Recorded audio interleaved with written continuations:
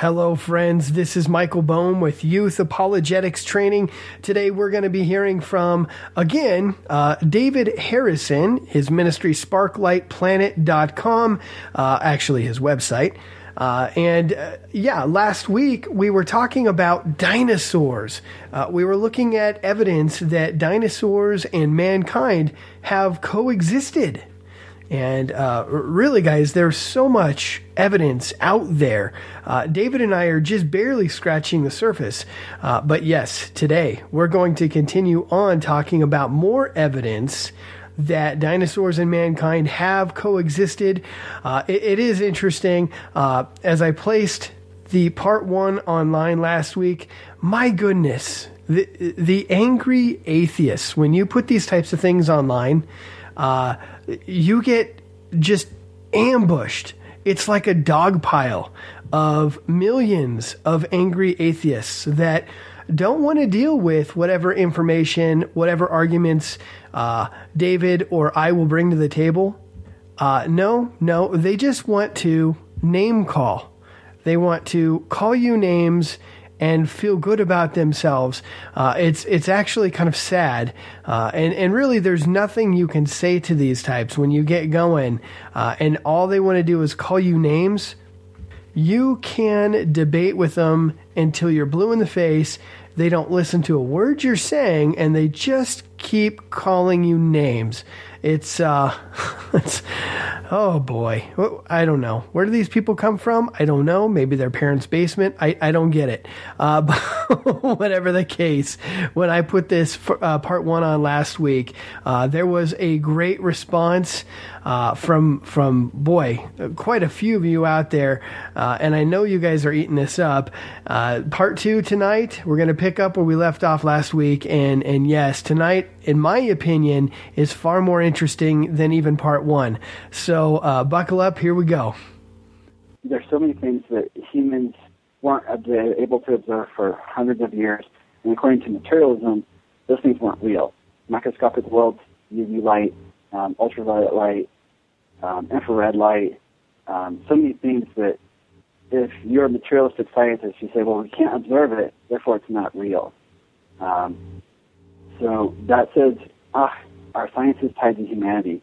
If our culture falls apart, if we get, ancient cultures got wiped out by catastrophes, their science disappeared. How omniscient is that? And so right. Scientists and our observations are tied to humanity. And even Darwin himself said, if we're evolved from monkeys and apes and we don't trust their convictions, how do we know we can trust ours? And I think he's being really honest there in one of his letters to a friend, and just saying, humans need to be humble when we say, yeah, this is what we know so far, but there's many things that we don't yet know. And so that's one of my goals, is to give students and young people a supernatural worldview that says God is the primacy where I get my revelation, not human understanding. And that's really important. That's really important. That if you can get that in context, then the whole dinosaur thing becomes less of an issue. It's fun, right? But you have a supernatural worldview that's robust that can handle pretty much anything that materialism can throw at it. Sure, absolutely, amen. Yeah. All right. So when we're looking at science and the supernatural, we're really looking at what I call primacy. We're looking at two worldviews, and they stand their foundations on very different things. And so the material worldview, also called naturalism, which evolution is based in, the primacy is of the mind. We trust our minds above anything else. Also, there's the primacy of death. Everything came from nothing. Everything ends in nothing. Everything ends in death. And so death is a primacy, and then chance, undirected processes, that's also your primacy. And so in naturalism, in the material worldview, you have to trust that your mind determines truth and reality. Now, we can scientifically show that human science tied to our minds can't observe all of reality. So, for example, you ask a materialist scientist did 200 years ago, are germs real? No, they can't observe them. We don't have microscopes to observe microscopic worlds. There's such a thing as deep space and billions of galaxies out there. They would say, no, we can't observe that. That's not real. We can't test it. We can't use the scientific method on those things. Why? Because we have a limited observational ability. We can observe UV light, infrared light, many things. And so we've built machines to help us broaden our observational horizons. Does that make sense? Right. So we've built machines to help us see more, but how much more is out there that we don't yet see? And so we have materialists today who say the supernatural, we can't observe it, we can't see it. It's not, it's not real. But I would argue it's just the unobserved. And the Bible actually argues that we could interact in the supernatural world. Adam and Eve interacted with supernatural beings. They walked with God in the garden. We see different instances in the Bible where God opens the eyes with Elisha and Elijah. When Elisha gets swept up, he says, God opened the eyes of my servant so he can see. God opens his eyes, he sees the supernatural realm. And so I believe we've actually degenerated to the extent that we can't observe the supernatural. Now, there's many people, shamans and other people, that are trying to reconnect to that, but God has kind of protected us from that because that's a pretty dangerous world to get into. And right. So, and then even the naturalist scientists like Bill Nye, they believe in the supernatural. How is that, you say? They believe that life comes from non-life. They fight the law of biogenesis. It's actually a law that says life comes from life. Like begets like. They say life doesn't come from life, it comes from non-life. That is by definition outside of nature and is therefore by definition a supernatural process. Same thing with the origin of the universe from essentially nothing. Ian Juby does a great job with this on Genesis Week on YouTube. If you get on there, type in Genesis Week or Ian Juby, he's got some great work on showing that the materialist evolutionary scientists believe in supernatural processes. They just don't admit it. Right, so, yeah. So I think understanding that science is handicapped, we can't observe all of reality. Also, in Big Bang cosmology, they've made up dark matter and dark energy, which they say we can't observe it, but it must be there because it supports their theory. So they actually claimed belief in two supernatural things outside of nature. It can't be observed in the scientific process, can't be reproduced, can't be tested, can't be falsified. And so they've claimed belief in supernatural things by definition.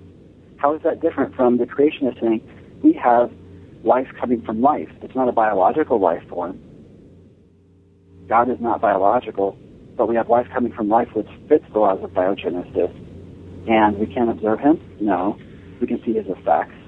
But that claim is no different from the claim of dark matter and dark energy. And so I think they shoot themselves in the foot and really it erodes their foundation to believe that the only real things are the things that we can observe. And that's what materialistic science is built on. Amen. Amen. So, and that actually leads me to I have quite a few friends who what we would call old earthers or deep timers. I actually don't like to call myself a young earther because thousands of years is pretty old.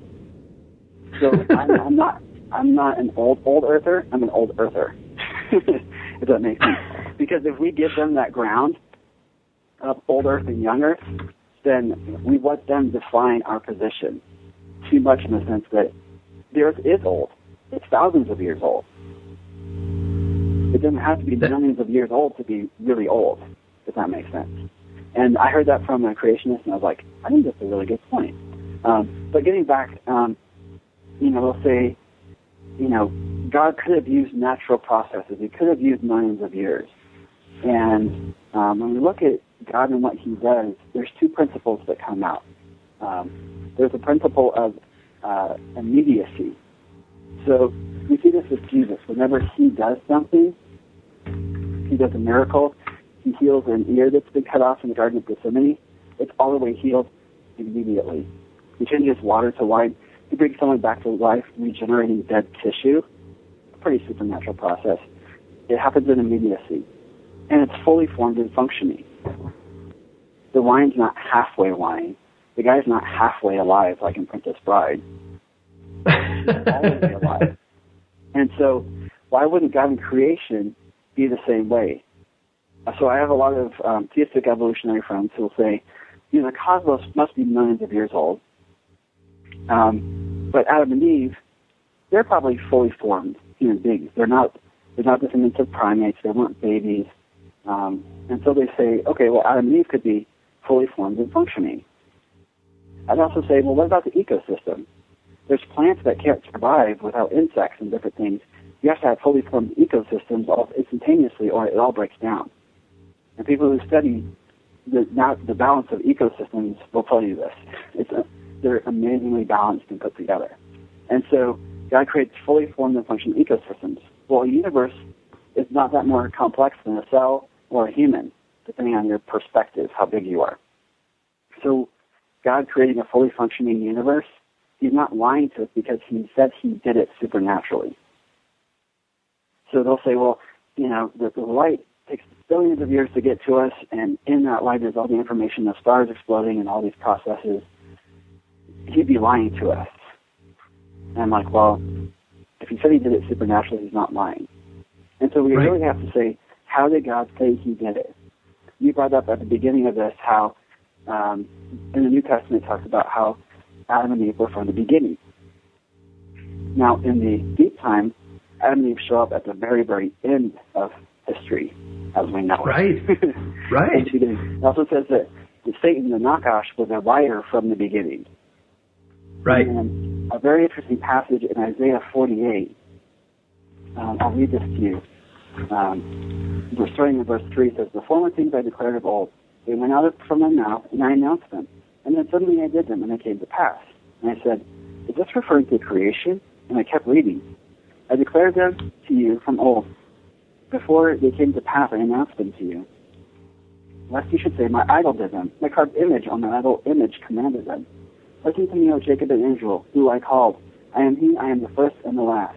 My hand laid the foundations of the earth, and my right hand spread out the heavens." Sounds supernatural. "When I called them, they stand forth together. Draw near to me and hear this. From the beginning I have not spoken in secret. From the time it came to be, I have not been there. And now the Lord God has sent me and his Spirit, thus says the Lord, your Redeemer, the Holy One of Israel. I am the Lord your God." Two cool things in that passage. So I believe that verse 3 is actually talking about creation. They went out from my mouth, I announced them, and then suddenly I did them. I read it, I'm like, whoa. Wow. That adds to the principle of immediacy.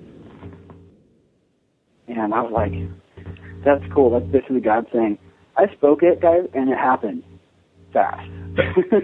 What scripture was that again? It's Isaiah 48. It starts in 3 and goes to verse 16. Verse 16 is also amazing because this is God speaking. He says, "And now the Lord God has sent me and his Spirit. Thus says the Lord, your Redeemer, the Holy One of Israel. I am the Lord your God." So how can the Lord God send the Lord God and his Spirit? Because it's the Trinity, it's the Godhead right there. Yeah.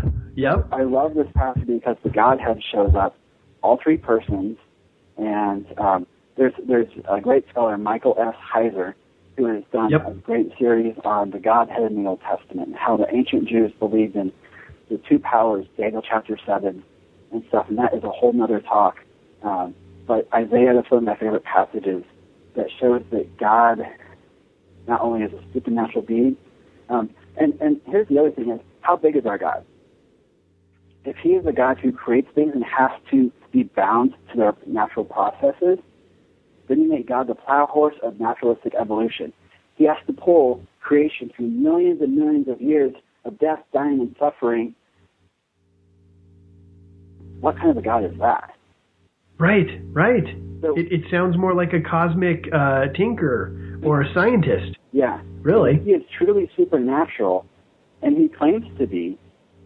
He claims to be outside of time and space. He claims to be the origin of everything. He claims to have spoken these things into existence. then to take him at his word, he is truly supernatural. He is outside of the natural processes he created, and he's not bound to them.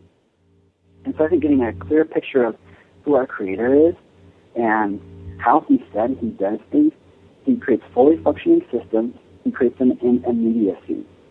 We see this from the miracles of Christ. We actually see this from Isaiah that I just read. And so I think those principles speak very clearly to this concept of the supernatural. And we fit that with genetics, that genetic life is young because it's degenerating too fast. So that's why I say I believe on young life on Earth in the thousands of years. I don't know if it's exactly 10,000 or exactly what, but the Bible indicates that life is young and that man was created from the beginning. And I've just created a project that I'm hopefully going to publish in a couple months called Genesis Harmonized. Because I asked him, I'm like, where else does Adam show up in the Bible? Where else does Noah show up in the Bible? Does the Bible talk about creation in other places? And so I wanted to create, kind of like people created a harmonized New Testament where they put all the Gospels together. My goal is to harmonize Genesis and say, let's go through Genesis, look where else in the Bible it talks about this thing in Genesis, and put it all together into one book. And so you can actually... Oh, that'd be sweet. You can actually find this on my website now.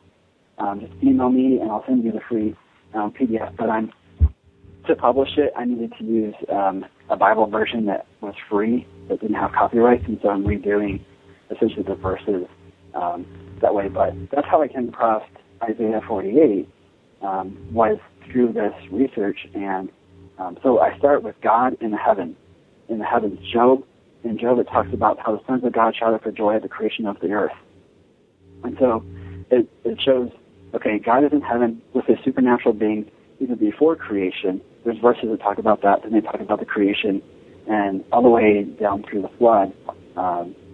And Noah is mentioned all over the New Testament. So if we didn't have the Old Testament, we pretty much have all the doctrines of creation from the New Testament, even without the Old Testament, just from New Testament passages and other passages from the prophets and things, without the first 5 books of the Bible. And that to me is fascinating, how this idea of creation and Genesis shows up all throughout the Bible. Yeah. Well, right. And in 2 Peter, I believe, it even mentions that in the last days, people would be scoffing at the idea that there was a worldwide flood and that there was some kind of a worldwide judgment. That's prophetic. Boy, you could preach on that. Yeah. So I think it's really important, as someone who cares about science, as a Christian, someone who believes in the supernatural, to really, the more, this is what I tell my high school students that I work with, learning is for worship. Everything you learn about this world should be worship. You're learning about God and his creation. Whether it's mathematics, whether it's natural sciences, learning is really for worship. And so I don't think we have given our young people a cohesive history of the world in a biblical context all that much. Yes. Where does the Ice Age fit? How did the flood affect the climate and rapid climate change? So with the time we have left, if it's cool, I'm going to get into kind of dinosaurs in biblical history, a timeline of events and extinction. Yeah. Really quick, though, just for consideration, something we haven't talked about yet, and straight from the Bible, talking about the great whale or fish that swallowed Jonah. I just want to throw this in here really quick because it is a little fascinating. To be honest, I don't know if I buy this theory, but I think it's fun to consider. It's just a fun little rabbit trail to consider. In the New Testament, where Jesus is talking about this belly of the whale, or Matthew chapter 12, verse 39 and 40, and it's talking about Jonah was 3 days and 3 nights in the belly of the great fish. That Greek word is ketos. I might be mispronouncing it, but historically speaking, this ketos, I guess there's also a Greek version of the Old Testament that also translates this word ketos. Greek does have a word for whale, and ketos is not it. Historically, ketos is some kind of huge serpent creature that has a head that somewhat, loosely resembles that of a dog or a wolf. And there are 13 ancient authors who write about this serpentine creature, this ketos. Homer's one of them. And yeah, there's a whole list of different historians that have mentioned this ketos. And it's a little fascinating. It's a fun rabbit trail. There is a famous 230-foot long tapestry. I'm going to mispronounce this. The Bayeux Tapestry. It's in Normandy, France. It depicts William, Duke of Normandy, and he's on a boat, and the front of the boat has one of these ketos. Basically, the front of the boat is fashioned after one of these ketos. Yeah. There's also Native Americans that have totem pole carvings of a serpentine. It's a huge serpent with a wolf head, sea wolf. Yeah. And there's also a Celtic cross in Scotland that it was made in 800 AD, and it depicts Jonah being swallowed by one of these serpents with a dog-like head. And there's a sign near it that says, the sea creature with the wolf's head swallows a man. Yeah. So just kind of a fun rabbit trail. I wanted to mention that. I just couldn't pass up the Bible, and potentially that being another instance where there's some kind of a sea dinosaur being depicted. Who knows? God knows. Yeah. But anyway. Actually, I put together a book called Sparklight Planet. I was just kind of trying to gather the best science on origin. And I did a second edition called Sparklight Planet 2.0. But starting on page 231, I get into the historical records of dragons and dinosaurs, and then I also get into the artwork of, what do we find in ancient artwork? And I spent, many hours just perusing the internet. So on page 366 of the Sparklight Planet 2.0, which is on my website, sparklightplanet.com, I found fascinating artwork from all over the world. And actually, Noah comes up. And if you do a search for Noah, dragon, you'll see different pictures that pop up that speak just to that theme of some kind of not whale sea creature that follows Jonah. So there's actually several pictures I've actually seen of that. And that is fascinating. But the amount of historical records, newspaper records from the 1300s, figurines, two great books on this, again, will be Dire Dragons by Vance Nelson. And then, the other book is Dragons, Legends, and Lore of Dinosaurs by Buddy Hodge and Lauren Welsh. And in there they even have, the different names of the cultures and what they call the dragons. So there's Arabic, Chinese, Long, Lung, and Lang, or three different Chinese words for dragons. And we know the Chinese are pretty dragon crazy. Marco Polo has records of hanging out with the Mongolians and seeing basically 30-foot dragons, he describes them, and how they hunt them and kill them and use the different body parts for medicinal purposes. It shows you why these things went extinct. Even in Marco Polo's records, they hunted them for, just as today we have rare animals, rhinoceros, who are getting hunted just for their horns or for medicinal things. That's what happened to our dragons throughout history. If you wanted to be famous, like St. George and slay a dragon, then that. So those two books are full of figurines, artistic representations of dragons, and really fun stuff. So you mentioned Marco Polo writing about what could be a dinosaur. Do you have that text available to you? that you could read that portion? Here we go. So this is from the Travels of Marco Polo, and he lived in the 13th century. Concerning a further part of the province of Kharzan, in this province we found snakes and great serpents of such vast size as to strike fear into those who would see them, and so hideous that they very account of them must excite the wonder of those who hear it. I will tell you how long and big they are. You may be assured that some of them are 10 paces, or 30 feet in length, and some are more and some less. And if you're just trying to make this up and exaggerate, you wouldn't say, there's different sizes, so that's probably not very interesting. It's just like, there's some bigger, there's some smaller, but, the one I saw was about 30 feet long.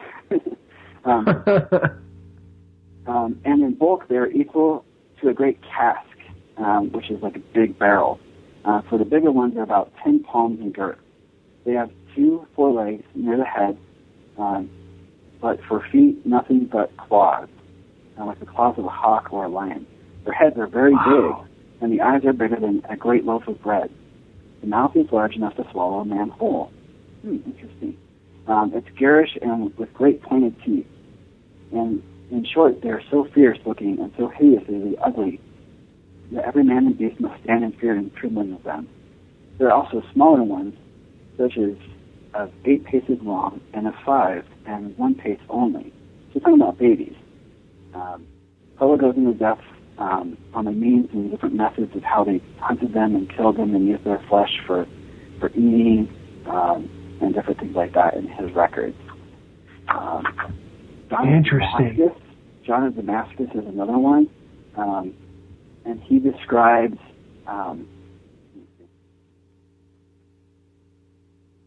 dragons and serpents, so John of Damascus and Herodotus and Josephus all describe flying serpents, and especially when they would enter Egypt, the ibis, which is a famous bird in Egypt, venerated in Egypt, would actually attack these flying serpents and kill them, and the Egyptians celebrated this. And so the historians wrote about that as well.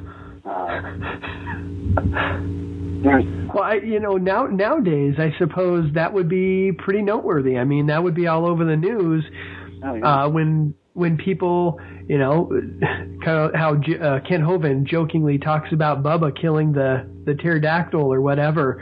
It would be the same thing. I mean, people will load their walls with, the antlers and the heads of some of the bigger animals they're able to shoot. It would be the same thing. We would be going after the meat. We would also be looking at the trophy bragging rights, if you will, of killing this or that animal, or dinosaur for that matter. We would be looking for those bragging rights. Yeah, and there's several other historians. Alexander the Great, as recorded by Claudius Aulenius in AD 175, he was essentially a Roman historian, and he writes about Alexander the Great's armies when they went into India. I'll just read it. He came to parts of India into a common commotion and took possession of the others he encountered along with many animals. So eventually Alexander the Great was kind of a big game hunter in his travels. So there's a serpent which lived in a cavern and was regarded as sacred by the Indians, who paid a great and superstitious reverence. Accordingly, Indians went to all leagues imploring Alexander to permit nobody to attack the serpent. He assented to their wish, and now as the army passed the cavern and caused a noise, the serpent was aware of it, because they have sharp hearing and keen eyesight. It hissed and snorted so violently that all were terrified and confounded. It was reported to measure 70 cubits long, and was not visible all of its length. There's other records of them actually killing a large reptile and skinning it and sending its skin back to Rome, and it was about 30 feet long. And so the historical records are replete with descriptions that really can't be much else. Also, a lot of the figurines and pictographs from the Ica stones of Peru to the Abacambo figurines in Central America and Peru have shown features of dinosaurs that we didn't even know they had until the last 50 years. So whether it's ridges on the head or dorsal fins upright, or different things like that, even skin patterns and textures, these are on the figurines. And so they either had to have an amazing paleontologist and digging all these things up to more of an extent than even we do today, or they actually saw these things in real life. Right. Yeah. Yeah. And friends, you can find these pictures of the Ica stones. Also, as David was talking, I just decided to type in Kitos and look for images of the Kitos. My goodness, there's pottery, there's various paintings, sculptures. There's old artwork depicting somebody holding a human by their ankles and dangling them over the side of the boat as a Kitos is chomping away at him. Yeah, pretty gruesome. Yeah. But there is more artwork than you really would know what to do with depicting these Kitos. Yeah, there's lots of good pictures of the Ica stones. What other artwork is out there depicting dragons or dinosaurs? Well, let's see. I'll go through Vance Nelson's Dire Dragons book just briefly. Peru, there's pottery and figurines of Triceratops, some pterodactyl figurines. And an interesting thing about pterodactyls or pteranodons is when they are on the ground standing, their wings hook back up, and so it looks like they're a dragon with wings. So if you just Google pteranodon sitting or perched, they actually look like a griffin. And so wow. There's a gentleman who's done a lot of research, and he's referenced on my website, kind of tracking griffins through history. And griffins are most probably just pteranodons or pterodactyls, but in their sitting position, those wings fold up and kind of kick back over their back, and they look like wings. And so when you see St. James slaying the dragon, and it has those wings, it's kind of a distortion of him slaying a pteranodon or a pterodactyl. Some of the other depictions are very lizard-like.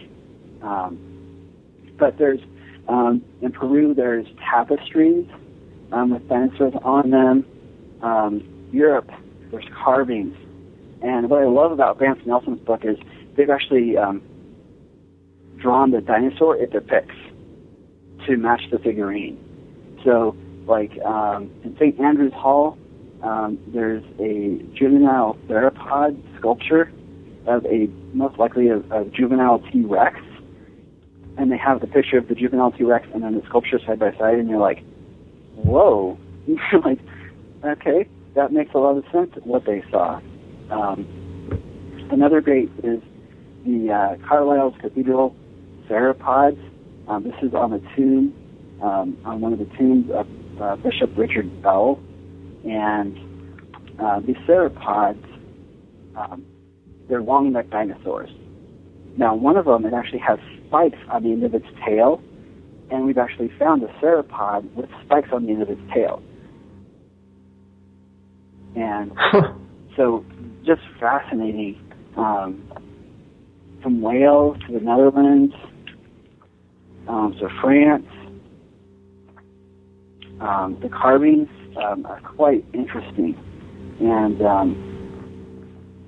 the Royal Chateau of Boris in France from the 16th century has a Platysaurus on it.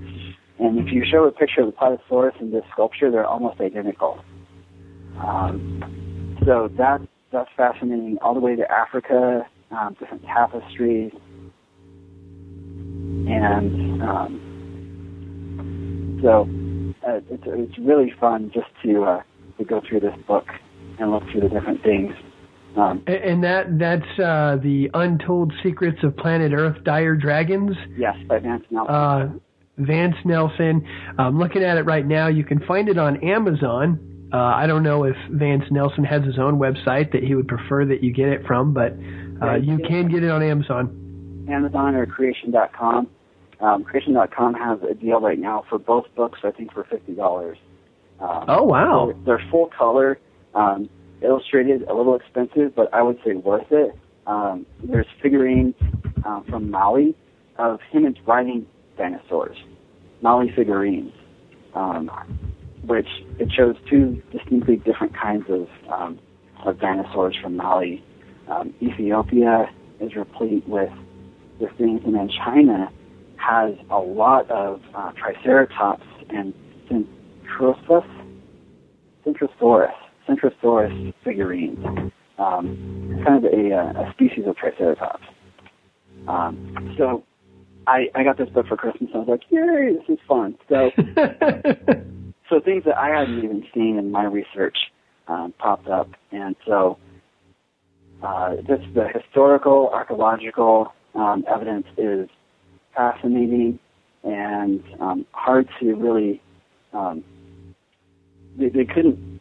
They're described and carved or pictured in such detail that they really can't be anything else. Especially when you see the side-by-side comparison. It's very convincing from Bounce Nelson's book.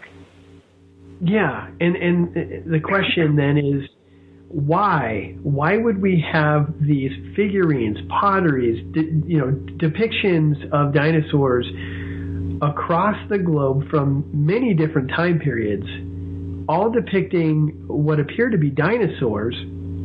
Why would that? I mean, is it some kind of strange cultural thing where we all just want to draw giant reptilian creatures that all seem to look the same, or is there a theme here, as in these creatures existed on the planet at one time and mankind actually saw them? Yeah, we actually coexisted with them.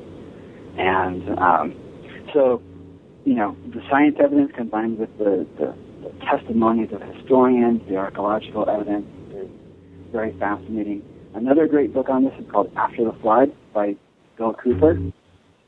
He's from Britain, and he's gone into the Britain, the Celts, and the Saxons genealogies.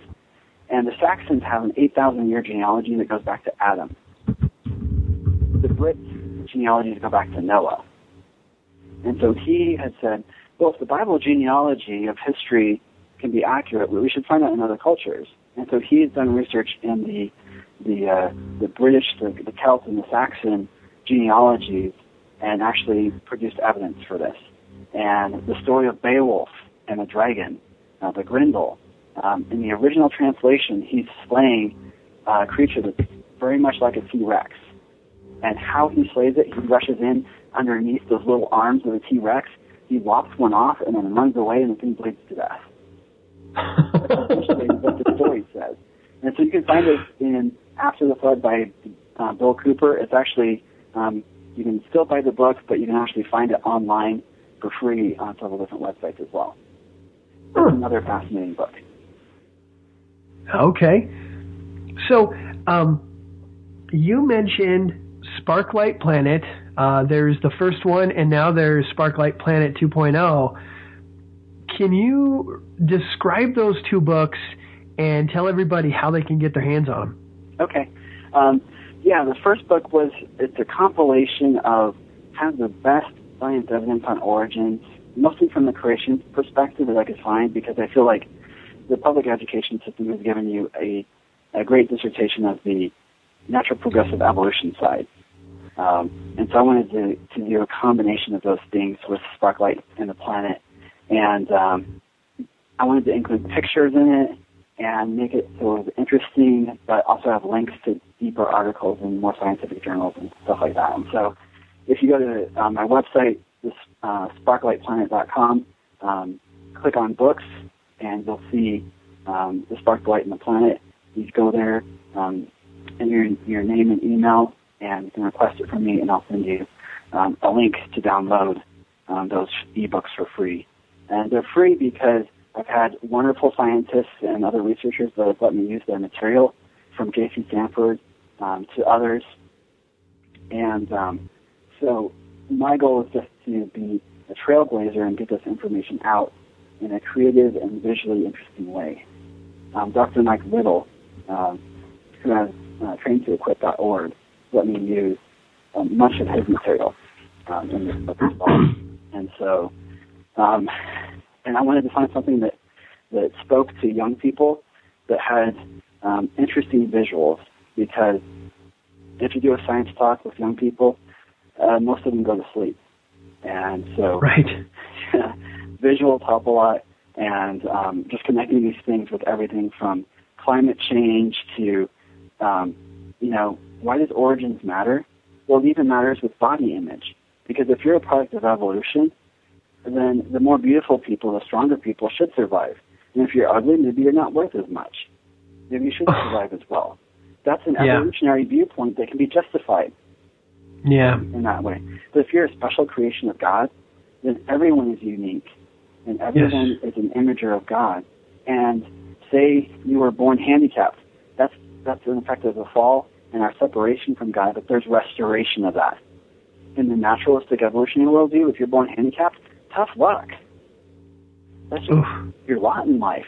It's natural selection, and nature is red in tooth and jaw, is the way things progress. And so even everything to body image is tied in with origins. Climate change, the conflict in Israel is tied into origins. Because if there is no God, then it's just people fighting over land.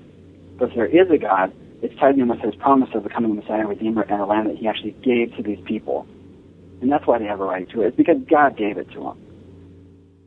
Amen. Amen to that. And so, but if there is no God, then it's just a squabble. And everything from eugenics to wiping out other peoples and cultures, the Holocaust, to the rape of Nanking by the Japanese in World War II against the Chinese. If it's just natural progressive evolution, they were just trying to survive and wipe out the other people. And that's not wrong. That's natural selection. Right. It is a God. They're destroying imagers. And that is against his laws. Because God can create and destroy what he wants to. He's the maker. But his creation has to abide by his laws and rules. And so that's why origins really matters on this stuff.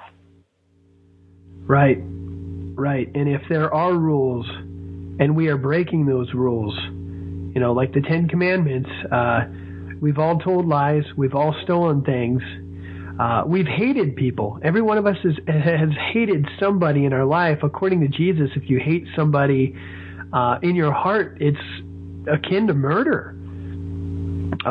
We have lusted after people. The commandments, thou shalt not commit adultery. Well, if we lust after somebody, we've still committed adultery in our heart, again, according to Jesus. And the wages of those sins are death. That's eternal separation from God. Guys, some people don't like me mentioning this, but that's hell. That is eternal torment. Yeah. And go ahead. I just did a talk with the youth on broken hearts in our broken world. You can I just put it up on our website via YouTube. But I talked about how religion tries to make good people, but the Bible says we're dead. So all religion does is make really good dead people. What we need is life. So the Bible says because we're separated from God, we're dead. We're born into death. We're the walking dead. Yeah. It's not a very happy thing to think about, but from the instant you're born, you're one breath away from death. And the reason you sin is not because we're bad, it's because you're dead. And so goodness is not going to bring life into you. You need a life transplant from the Creator.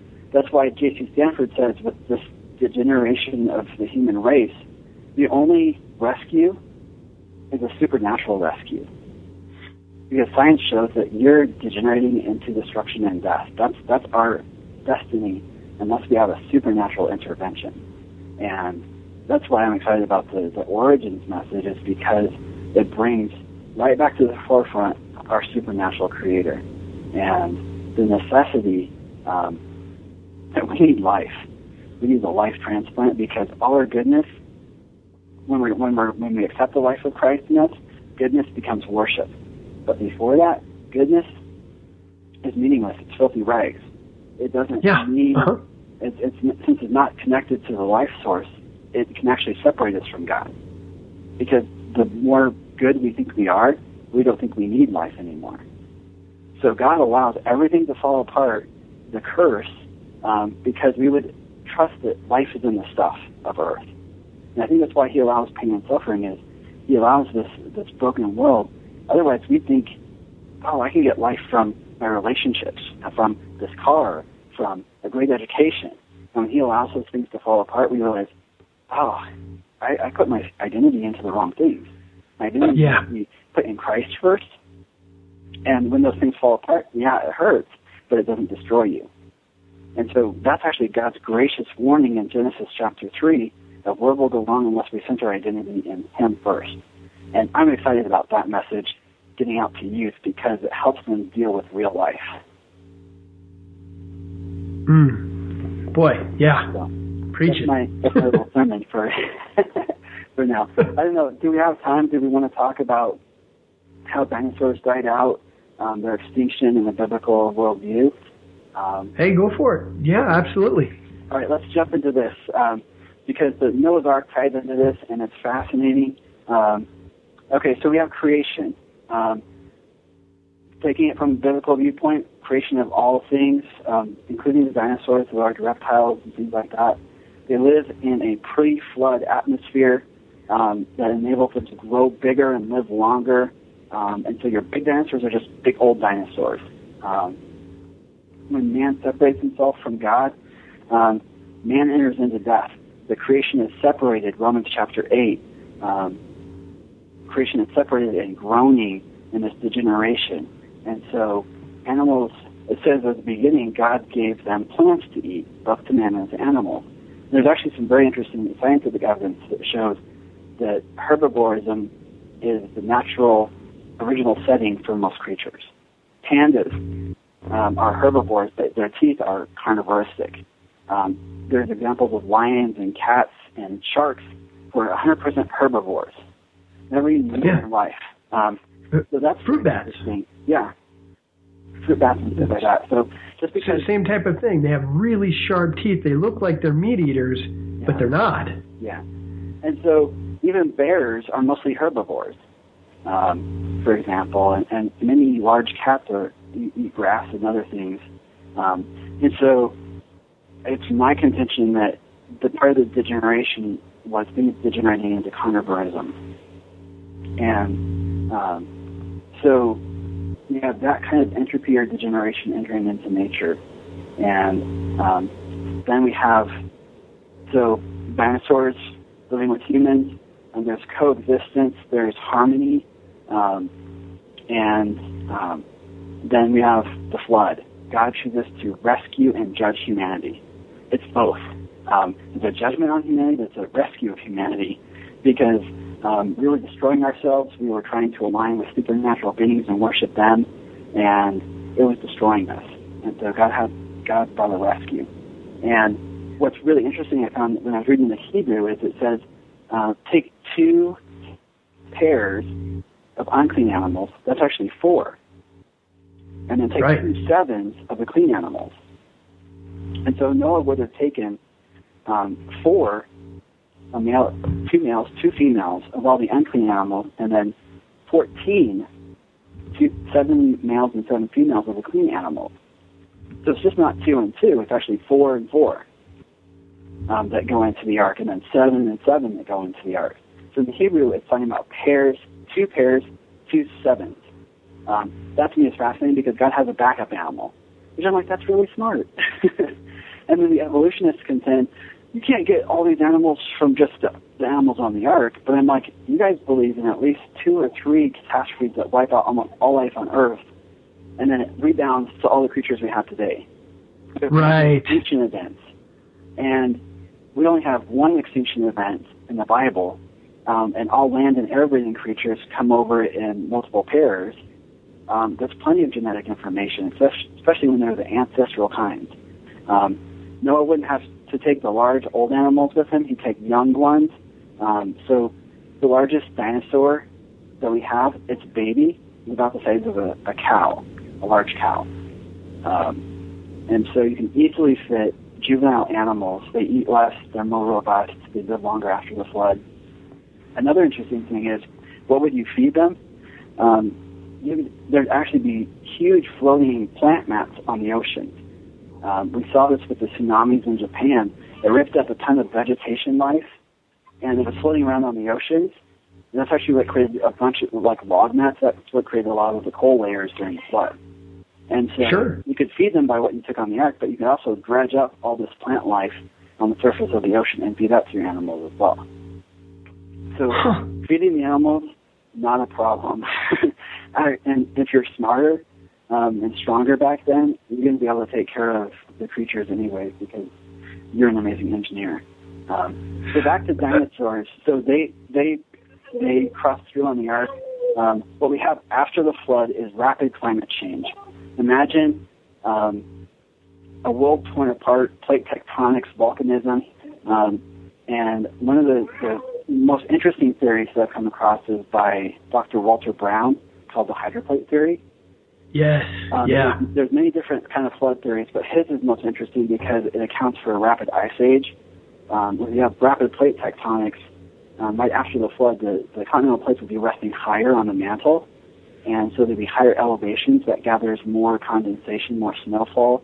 And then another book I came across, this lady's actually cataloged over 130 different sites where there's cities buried underwater. Yeah, I saw that. Yeah, about 300 feet underwater. It's called Sunken Realms by Kieran Mutton. And this means that the ocean levels were at least 300 feet lower at one time, and they rapidly ascended. That means the continents settled down, the ice age, the ice melted, and the ocean levels rose. And so right after they come out in the ark, it's a wet planet. Big inland ocean lakes, everything's green and lush, super saturated with water from the flood. The sediments, the earth itself is like a huge sponge that's just soaked up all this stuff. And then you get a rapid ice age, and then stuff starts to dry out. Your deserts begin to form. And all of that, you have warm, cold cycles, rapid shifts. So essentially this global warming that we're having is just an after effect of the flood and what it did to the earth in this rapid climate change cycle. So if you're a deep timer, you go back in history and you see the climate change fluctuations, they spread it out over millions of years. That could actually be interpreted, if you squished it, as rapid climate change within thousands of years. Really quick, just a side note, Sunken Realms, I'm looking at it right now on Amazon. Is she coming at this from a biblical perspective or no? She's completely secular. Nothing that I read in her book connects to the Bible or anything else. They would date these probably about 8 to 10,000 years with carbon-14 dating and other things. So she's not really trying to fit these in a biblical framework. Okay. When you adjust some of their dating methods, it actually fits in the biblical framework. It definitely has more of a New Age almost feel when you look at the cover. Nonetheless, I'm probably going to pick me one up. I just threw it in the wish list. Fascinating. Yeah, so that was fascinating. Even the Black Sea was inundated with water at one time when the ocean levels rose. Some guys are claiming that's the flood of Noah. I'm like, no, that's a post-flood inundation. When the continent settled down, essentially what you have is the mountains, the continent plates hit rapidly and formed the mountains. Those settled down and push up the plateaus on either side. The Colorado Plateau is one example. There's one in Mongolia, another plateau. And so you have the earth trying to equalize and lots of earthquakes. And one of the days of Peleg, they called it the division of the earth. I believe the days of Peleg was when these continents settled down and the ocean levels rose and it separated the continent. Okay, So, I mean, it could be just as valid as the dividing of the peoples or the nations, possibly, but geologically, that's what I would call an Earth division event in that sense. Before that, the animals could actually migrate all over the planet on land before those ocean levels rose. And that solves a lot of the migration issues. Sure. So as those rapid climate changes happen, the dinosaurs have a hard time adjusting and surviving. And then as populations grow, they hunt them, which we just saw from our dinosaur artwork and descriptions is, yeah, what are these people doing? And we have historical records. They're hunting them. They're using them for medicine and different things like that. Maybe false medicines, just like rhinoceros horns don't really do anything for you. But the ancients, do that kind of stuff. And so they're hunted off. The environment changes, and we have essentially what happens with tons of animals all over the earth is we have extinction. And we still have it even going on today. We have lots of extinction going on. So it shouldn't surprise us that these rare animal groups, these ferocious creatures are getting hunted off and going extinct from those different things. And they're smaller. We still have reptiles, the Komodo dragon today, which is much smaller. And in very remote areas of the world, there still might be some dinosaur representative species possibly living. We'll see. There could be Ropen in New Guinea. There could be Mokele Mbembe in the Congo. Actually get them? We don't know for sure. But the eyewitness accounts are fascinating of possibly in the oceans and remote areas of the continent. A great example is the panda in China, was thought to have been extinct. It took them 50 years to find a panda in China when they were looking. When Europeans came in, did expeditions trying to find pandas, they couldn't find it for 50 years. And so it's hard to find a very rare species, and especially in the Congo. That's a tough place to be around. So. That's right. There's a lot of insects. It's a really tough environment. Yeah. And that's why there's been very few expeditions in there to see if we can locate these Mokele, I can't even say it. Yes. Yeah. So I mean, it's a tough world to survive in, so many of these ancient cultures, I get upset with the Chinese because they ate the evidence. They ate all the dinosaur bones. They ground them up and used them in medicinal powders. So you're not going to find the evidence from these cultures for them coexisting with actual dinosaurs, except in their pictorial representations, because they ate everything. I'm like, Chinese, you ate my evidence. So. Well, I'm sure they were tasty with soy sauce. I know. I love the culture. There's bracketing stuff in there, ancient characters and stuff, but that's my one contention with them. I'm like, why did you eat the evidence? So, fun stuff.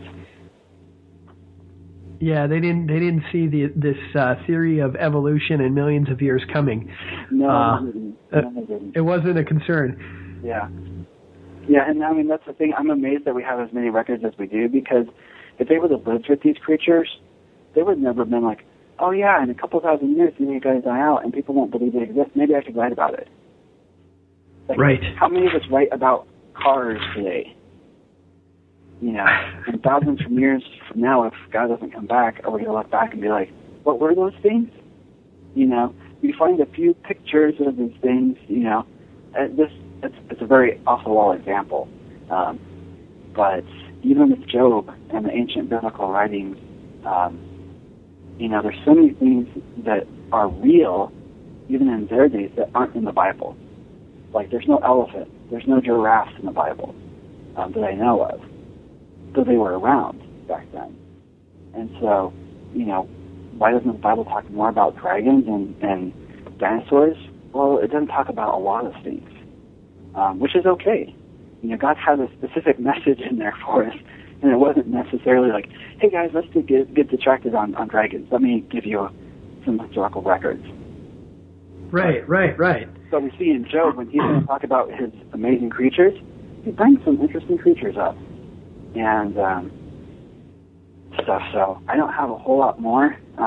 If there's any questions on kind of the biblical timeline of events there, when you combine it with the environmental changes and growth of populations, I think you can understand why these creatures died out and are so rare.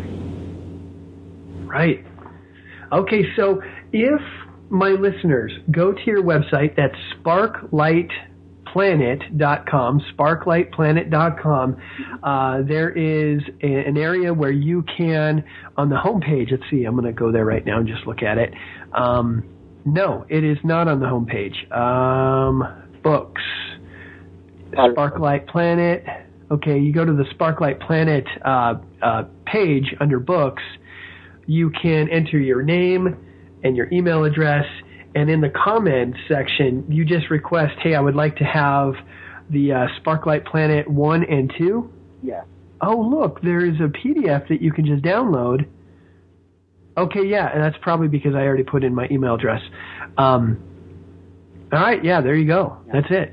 So, and then my article, Why Claiming Humans and Dinosaurs Coexisted Isn't Ridiculous, is found on my articles page. You can download that for free, or you can just read it online. My goal is to create material that is visual, is interactive, and this speaks to the overall supernatural worldview. So not just the science stuff, but the Godhead in the Old Testament, harmonizing Genesis, and helping students understand you have to be afraid of science. It's a handicapped observational system. It works good for what it does, but it can't observe all of reality.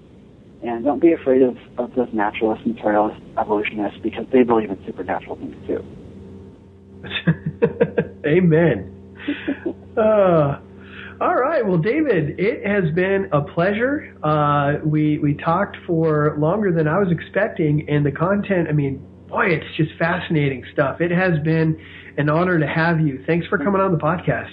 Yeah, my pleasure. And thank you for having this passion to bring this material to people.